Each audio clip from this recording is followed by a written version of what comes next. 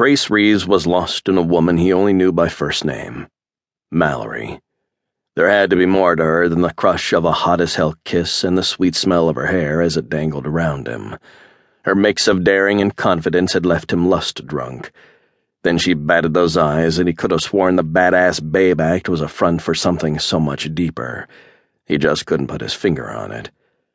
Well, actually, his fingers were all over it, all over her, and what a rockin' body. She was the perfect way to escape after his day stuck at Landstuhl. He'd been nosing around the medical center near Ramstein Air Base. Seeing wounded survivors served as a constant reminder that he continued to fail the only person who mattered, his brother in blood and in arms, his twin-turned-soldier-turned-fallen comrade. Heart racing, he pinched his eyes closed, ordering his stomach to calm.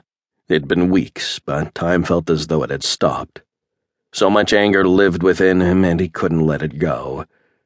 Tonight, drowning the night in beer had been the plan. It made him forget about the fruitless questioning of wounded, shell-shocked soldiers who may have been something after his brother's attack.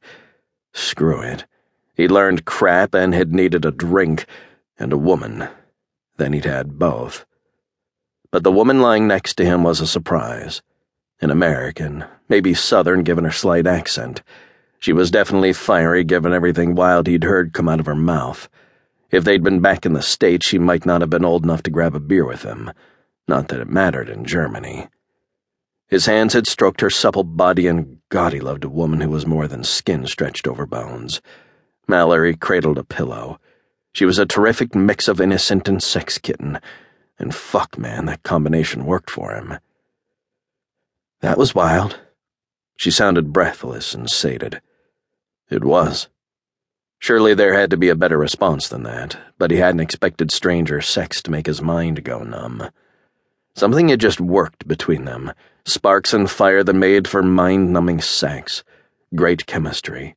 She had matched him for every crazy move he'd made in that hotel room, and damn, it felt good to burn off all the tension from the day, as if he could finally breathe when he fucked her.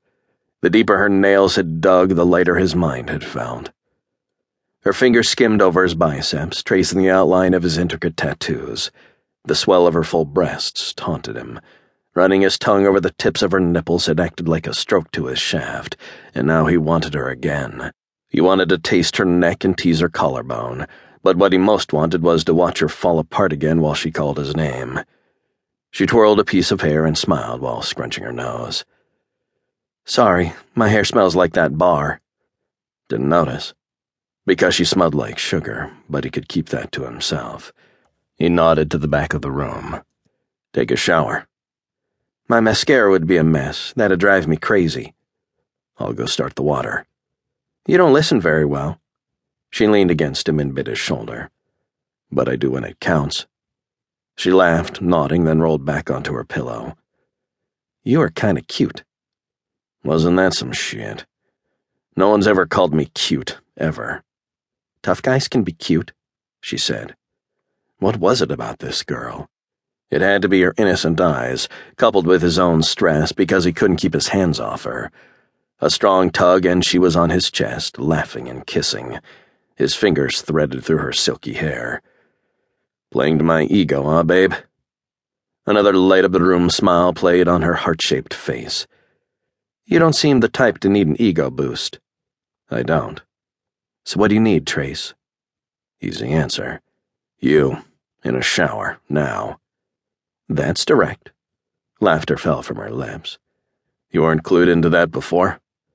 How many beers had he had tonight? Noticing her laughter and her hair wasn't his M.O. Hell, paying attention to much other than himself was out of character. He set her to the side, rolled out of bed, and headed toward the bathroom. A quick glance in the mirror assured him that in the last few hours with her, there was no question he had not turned cute. But it had been some of the best hours in recent history. Damn. He slapped the water on in the shower, waited until it was steamy hot, and moseyed back to the bed. He couldn't think of a better way to forget the day. The bed was rumpled and empty. His stomach dropped. The small room was the loneliest sight he could recall. On the nightstand, his wallet remained.